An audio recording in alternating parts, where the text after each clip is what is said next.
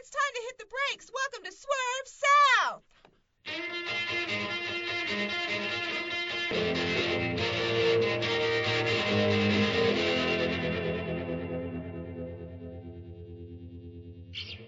I'm Jamie Harker. I'm the director of the Sarah Isom Center for Women and Gender Studies at the University of Mississippi.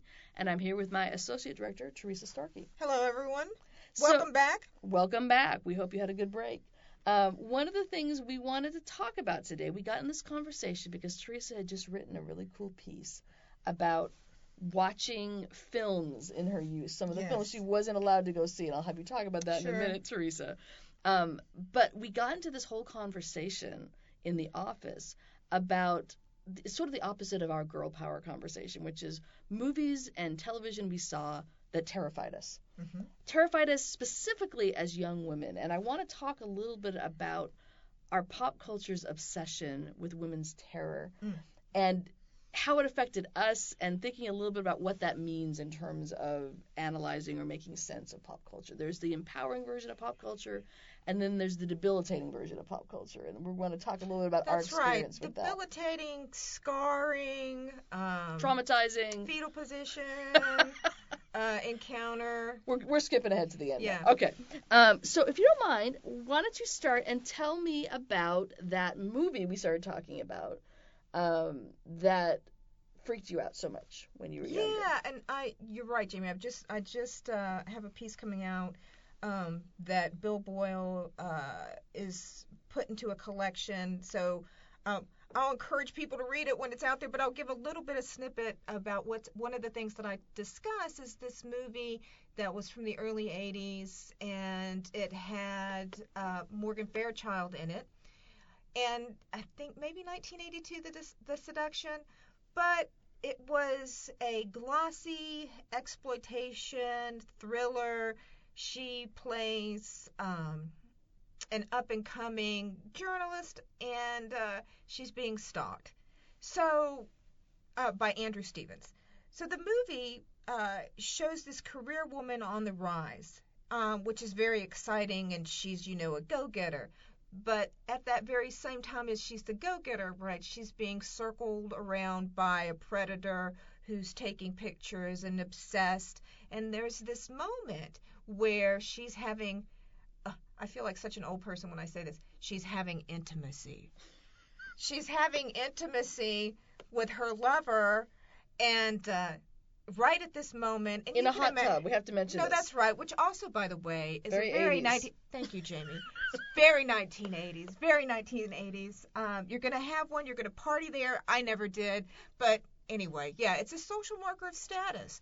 So they're in a hot tub, and her lover is murdered. But it's in coitus. So in the that's midst right, of having sex at the moment of climax. That's right. He is shot at long range, and so well, he's stabbed. So it's not even really that's even more, because it's like Andrew Stevens, not only a nut job, but he had been practicing his knife throwing skills at like a carnival. Who knows how he was refining his technique for murder. But yes, that moment totally perfectly placed. Yes, totally. So from the French call the little death to the big death in the same moment. In case you had any problem linking sex and death. Yeah. There you are. Yeah, that's right. That's right. A little bit of Eros and Thanatos there. So, love and violence side by side, life and death drive. Was he a cameraman? Who's that? The stalker. He was taking photographs. But he wasn't paid to be. I can't remember, honestly. So you've got the photograph and the voyeurism and all of this is about celebrity culture, but fixing her image and the way she doesn't have control of her image. It's very much about voyeurism, right? Which is also the idea of what does it mean to see or watch someone through the killer's eyes, and so there's this implication that you as an audience member are transgressing and looking at what he shouldn't be looking at, which when I'm a kid, I know I shouldn't be looking, but then I also, by the way, had snuck into that movie. So there's this double layer of transgression there for me, sneaking into the movie, not knowing that I shouldn't be there, and then watching this moment. And how did you refer to it? Coitus? Yes. Yeah, see? intimacy. I'm here for you. Thank For you. euphemisms. So that very much marked me. And when I was talking to you, and you had read the piece that I just written that we're referring to that moment, I was surprised that you had actually seen that movie, because it was so embedded and imprinted in my imagination that it made such a mark on me. What did it leave? Because that's what I want to talk about. Right. Well, the idea is that suddenly there's this physical contact that's happening, and there's bubbles, and there's music, and there's candles, and there's romance, and she's got lots of lip gloss on, and her hair is perfect in that big 80s hair way. And she's happy. And then though I don't think I'd read Judy Blume yet, but so she's happy, and I'm not quite understanding what's going on beneath the bubbles, right? So there's all this like mystery that's there for me as well, but somehow her happiness is interrupted, right? And there's a consequence to this. Okay. That's what I was. So is the implication is that because that's right, she has sex, that's right, in this public trashy way, that's right, that is the punishment. That's right. Even though you could be doing it in the privacy of your backyard, who knows who's watching you? That's right.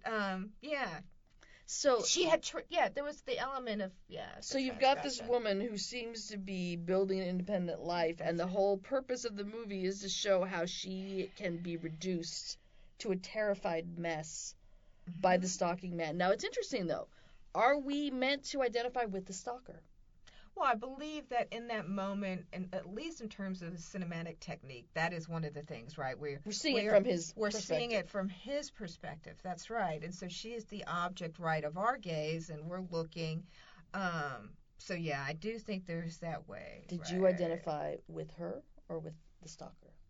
I would say that in that moment there's the slippage, right? Mm-hmm. That you know that you're watching through his eyes, and you feel like he shouldn't be looking, and as I said, I already felt guilty for looking, but then also too there's that terror that she feels that is identifiable as well. So I feel like there's that duality of that moment that perhaps, right, is this element of a gendered sort of viewing that happens.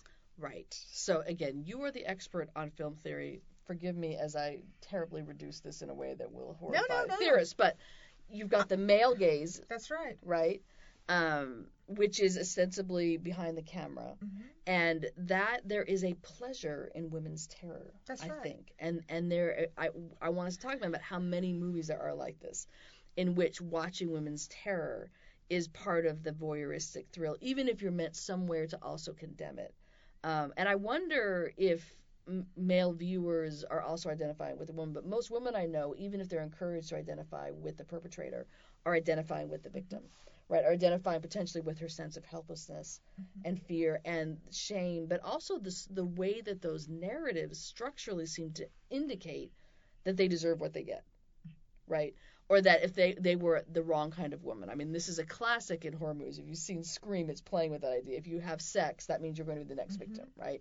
That you are then damaged goods or marked in a particular way.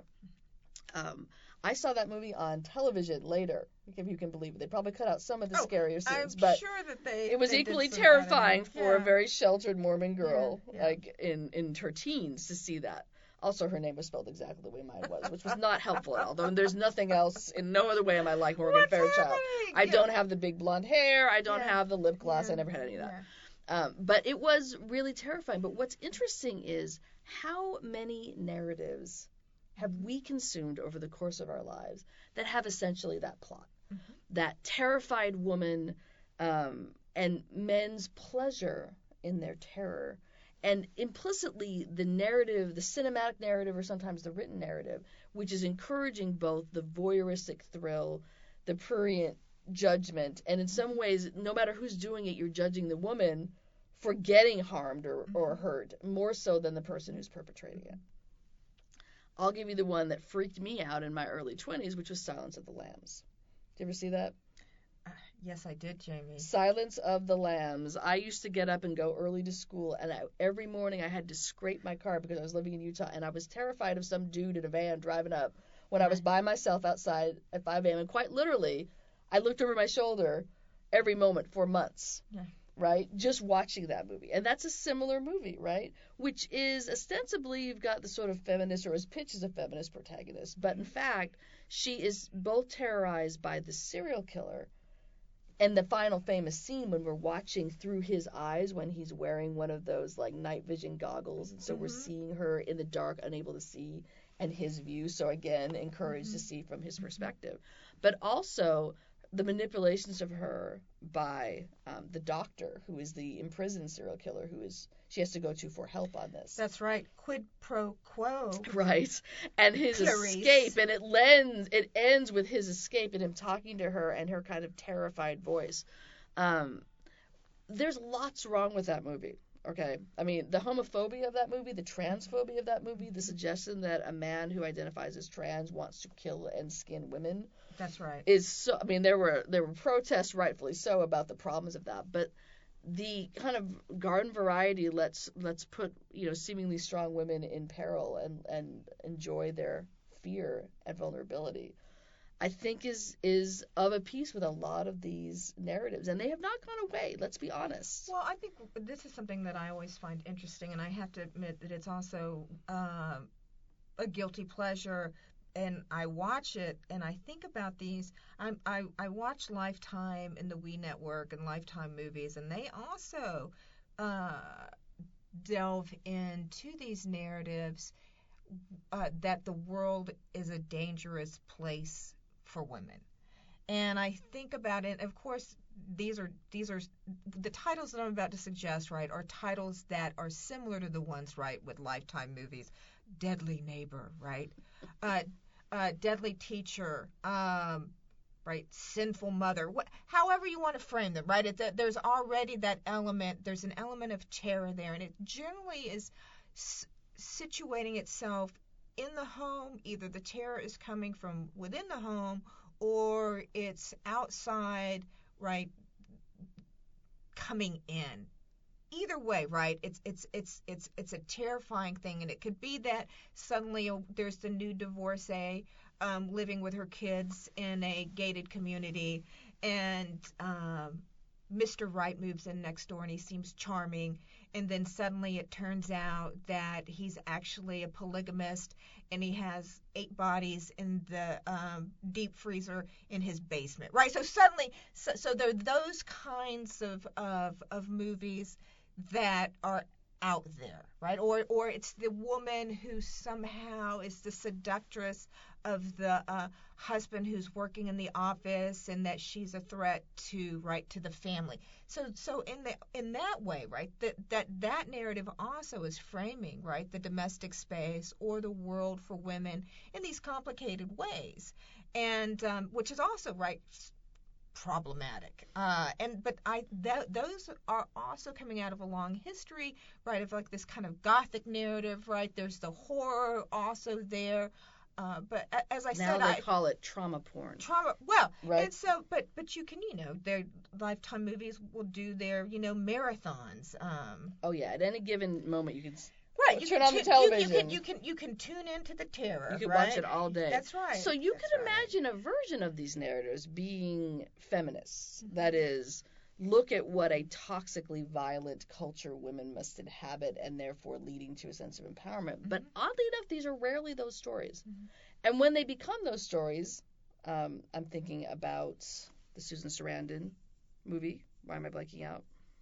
The famous one where they go on the run because when Thelma and Louise. Thelma and Louise. Everyone was talking about Thelma and Louise, and but they drive off a cliff. What does it mean? And is it too violent? And I'm like, you're asking if this movie's too violent? Have you watched the last 50 best-selling movies in which women's terror is the center of, right? When we take women's terrorizing for granted in these movies in certain ways. When you write the narrative in which there's a critique of it, then you're being man-hating and unfair. But when we sort of inhabit the kind of misogyny that animates these stories, we hardly even notice it anymore, right? That just seems of a piece. And that's what I think is so puzzling about these movies. And you can frame it as part of a larger backlash against the feminist movement, taking career women, taking divorcees, taking the dangerous. So it's just never the man's fault, right? Think about Jagged Edge, or right. Well, actually, I'm gonna stop you right there and say, Jamie, that if anybody hasn't done this, It's a good scholarly pitch right now, the vulnerability of Michael Douglas in all of these movies, that there's an anthology or a book there. That's exactly right. Oh, The yeah. Glenn Close movie, and then there's the one. Michael Douglas in the 80s Michael Douglas in the is like Backlash 101. Well, it's vulnerable. It's masculinity in crisis, and the world is actually in this context a dangerous place for him.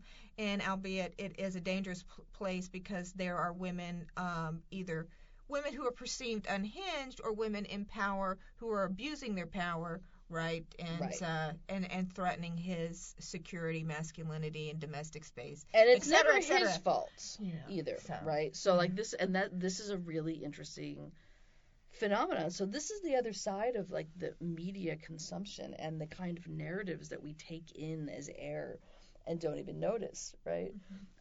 We were talking about this earlier. I hit a certain point about 10 years ago when there were all these police procedurals about serial killers, and every single one, like every week, it was a woman being held, terrorized, tortured, and they were trying to find the killer. And I thought, you know how many thousands of hours I have seen of women's terror? And I just said, I am full up. I can't watch this stuff anymore. I can't do it. Even if it's resolved or there's some male hero coming in to save them from the bad man, the fact that we think this is acceptable entertainment to watch women's terror over and over, which can leave so many women terrified of the world, right? Terrified to move out. Also, but looking for the wrong monsters. That is, it's rarely the anonymous stalker you don't know. It's usually someone you loved in your home who's going to harm you, right? Like relationship violence, family violence is the much more likely place where that happens, but that is a much more disruptive tale. And that also doesn't implicitly let you blame, which we always seem to do, the woman for being there. What do we make of this? I mean, once I see it, it's hard for me to unsee it. And I can't. I get so tired of how unimaginative we are in terms of the narratives we want to circulate. I'm pondering. You know, so this is the other side of, you know, have we gone too far? I'm like, well, when you look at the movies, we haven't really moved far at all from these places. I mean, I'm thinking all the way back to Faulkner's Sanctuary, which is, you know, Temple Drake. And it was this scandalous book that came out in 1929 about the Ole Miss sorority girl gone bad. And I read the novel. And it is an appalling novel. And it is appalling in that this young woman, I'd always read it as sort of the girl gone wild. When you read it, it's a succession of men who leave her vulnerable and helpless, but she's still the one who gets blamed. And it's because she was out drinking or she was being a bad girl or she skipped, you know, going to the football games to go out. And so it starts with her boyfriend going to find bootleg liquor and driving out into the woods, and his car breaks down. And he's there with Temple, and there are all these predatory men everywhere around there. And they fall asleep, and he wakes up in the morning, and he leaves her there, walks away and leaves her alone. And there's this circulating violence of at least 3 men planning to assault her. The man who eventually does so, you know, notoriously with a bottle, right? With I believe it's a bottle. It's with a foreign object, which is supposed to be the salacious thing about it, as opposed to ordinary rape, which I suppose would not be as terrifying, though that seems ridiculous. And you don't get to see that scene for a long time. And then the next thing you know, this man who is a violent criminal, Popeye, has deposited her at a whorehouse, right? A house of prostitution in Memphis. And this supposedly good guy who's investigating it, he's concerned because another man has been accused of her rape and he wants to clear his name, though that man was about to rape her and would have given the opportunity.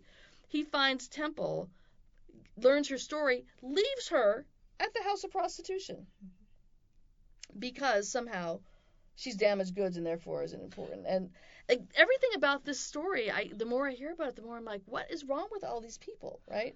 Well, I think one of the things that's coming out, and this was touched on earlier, Jamie, when you said, how is it that there are these narratives that are circulated, right, repackaged, rearticulated, and even in this one, it's the idea of the fallen woman. Right, the fallen woman. The fallen woman.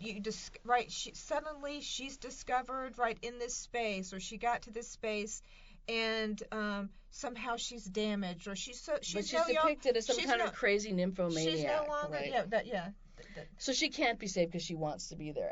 And you know, when I taught that novel in a summer class one time, and the women, almost all, I think all of them, identified with her.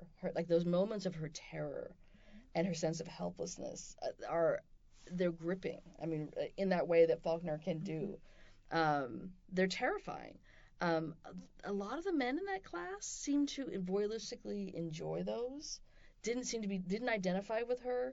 Thought she deserved it. I heard them calling her a whore in really easy ways, and I had to say, I want you to consider how easily that word is rolling off your tongue and why that is, right, and what's happening here. And it really made me understand, I think, that there could be very differently gendered ways of consuming these narratives. That I have to read that novel as an indictment of patriarchy because I can't read it otherwise, right?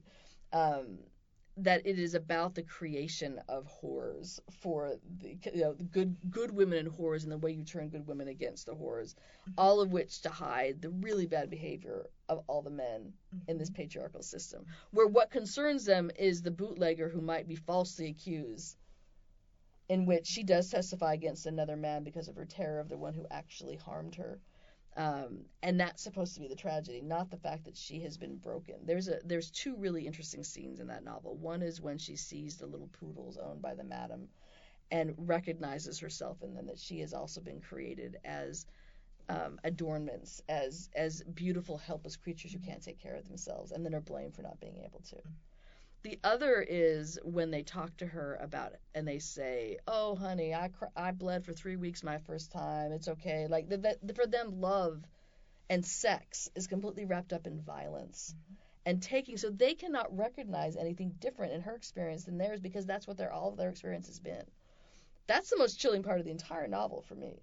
And there's a way that Faulkner can recognize that. I don't know that a lot of the men who read that book read it that way, but I have to read it that way because it is the most horrifying critique of the creation of whores for the benefit of the powerful in charge to sort of use women and discard them as they will that I've ever read, and I've seen a version of that circulating ever since.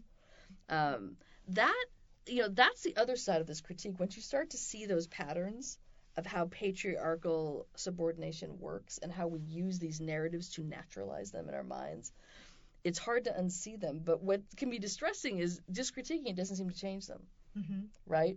That we keep circulating them, and every time there's an attempt to construct an alternative identity of power for women, they are sucked back into these narratives. I mean, think back to all those 80s punk women we love so much. I mean, they were almost uniformly constructed as dangerous, as hypersexual, as not normal, right? As not proper role models. The press loved to circulate stories about excesses and abuse that were framed differently than male stars, where that was seen as normal, right? Pathologizing if they were too promiscuous, right? And all the things they did. It's a really the double standard continues to function in those. And it's very difficult to circulate them. They're transgressive, but they're also contained in this larger narrative. There's a reason that Deborah Harry was the most popular of them all, because she was the most glam. She was the most normative in terms of femininity. And this, even now, she gets so many questions about, has she had cosmetic surgery? It's like she's a beautiful woman, and there's a suspicion about that. And on the one hand, you want to critique them if they don't fit normative standards of beauty, but then you want to critique them for going out of the way to conform to them in various ways. For me, that is the thing about doing pop culture critique. That's the other side of this, which is how even now with all the alternatives and possibilities, we circulate such a narrow run of stories about possibilities. That's right. Well, okay, this is something, and now I'm segueing in another direction, but bear with me, Jamie, because I think you'll go here with me.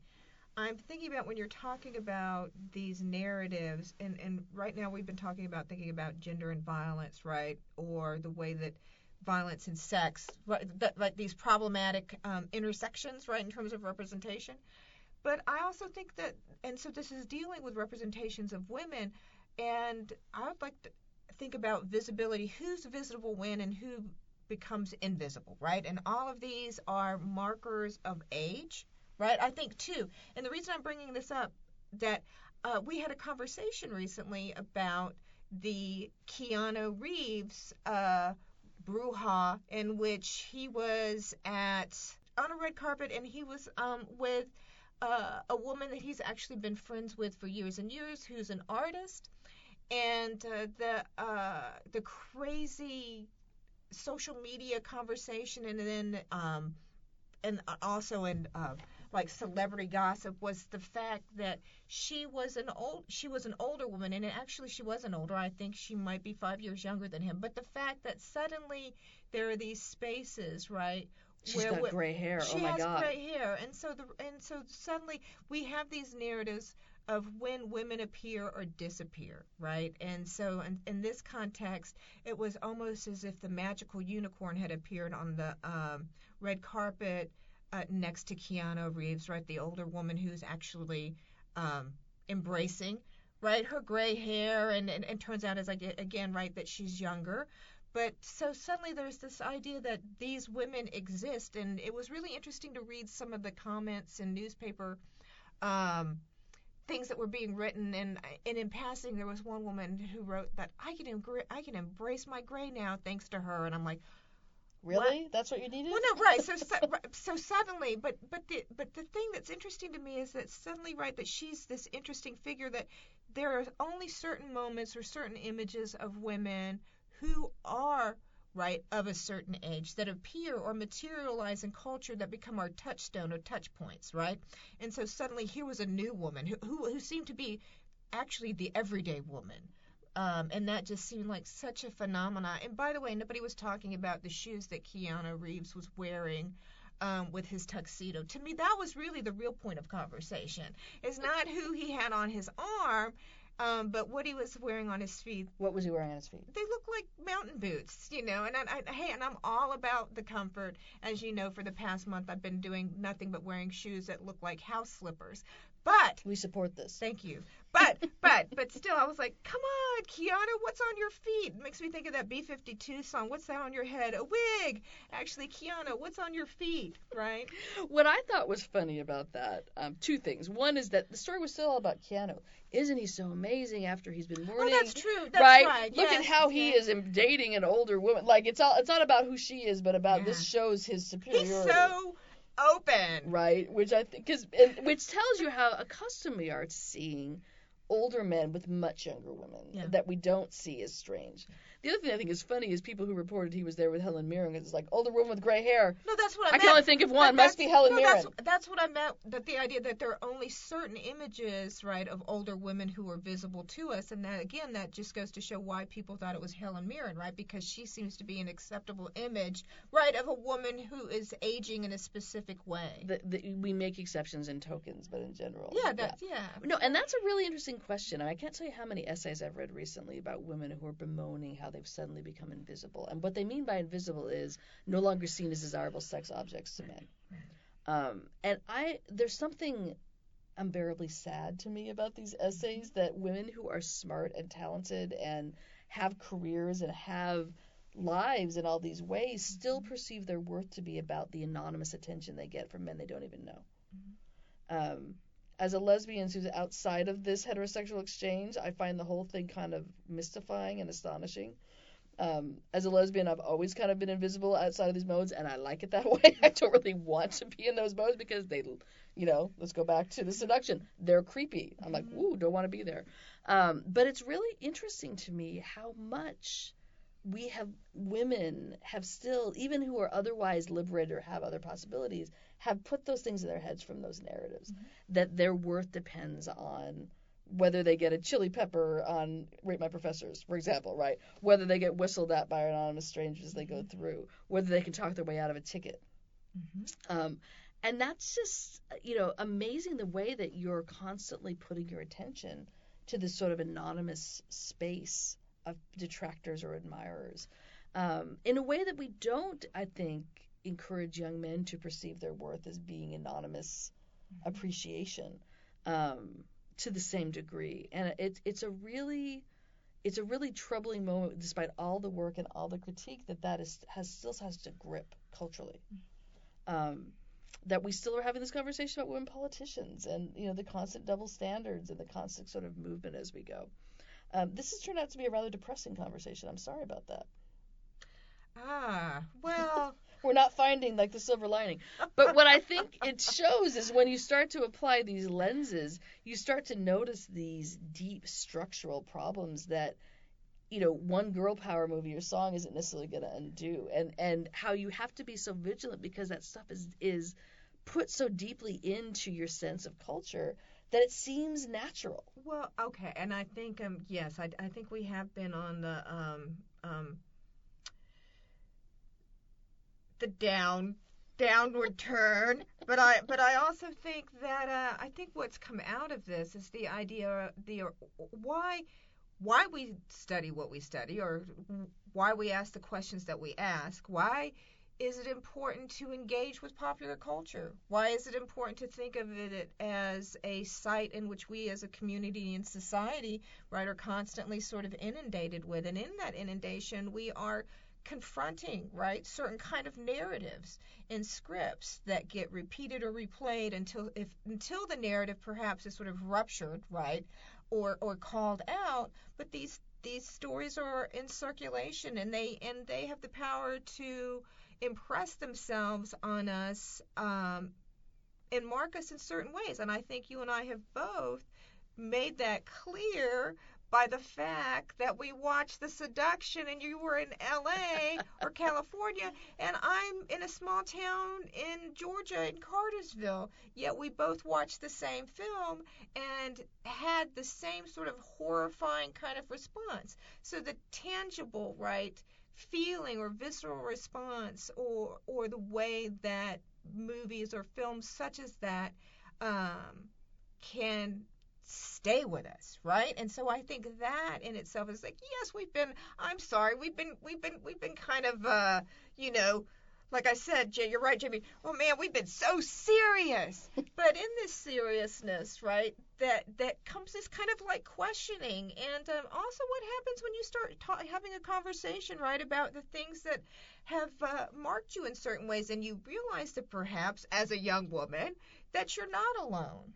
Right? That, hey, we were on the opposite sides of the country, but we both had experienced the same thing or same feeling in watching this movie. So it's an interesting thing that there is perhaps something there in terms of reception. In classic consciousness raising mode, that was called the aha moment. When you recognize that your individual experience is part of a larger global experience. The Me Too is absolutely that same moment of recognizing that. So perhaps sometimes when you're watching a movie and you're thinking its narrative is questionable, and you're like, what the boop? Maybe you're not the only one that's sitting there in the dark, right? Whether or not you snuck into the movie or you paid your money, or now that perhaps we're in a new generation, then you're streaming it on whatever, right, mobile device you might have, that the way in which you're interacting and consuming this, right, you might not be alone in the questions, right, that it makes you ask. And we're also in this really democratic moment when it's easier to get involved in media than ever before, to create your own story. So let's take advantage of this and actually create some new narratives and some new possibilities and tell a story that isn't a rehash of Sanctuary. Yeah. Or read Sanctuary and then move on. And let's just leave Seduction in the archive. Shall we? All right. That's a good closure. Thanks, Teresa. Yeah, thanks, Jamie.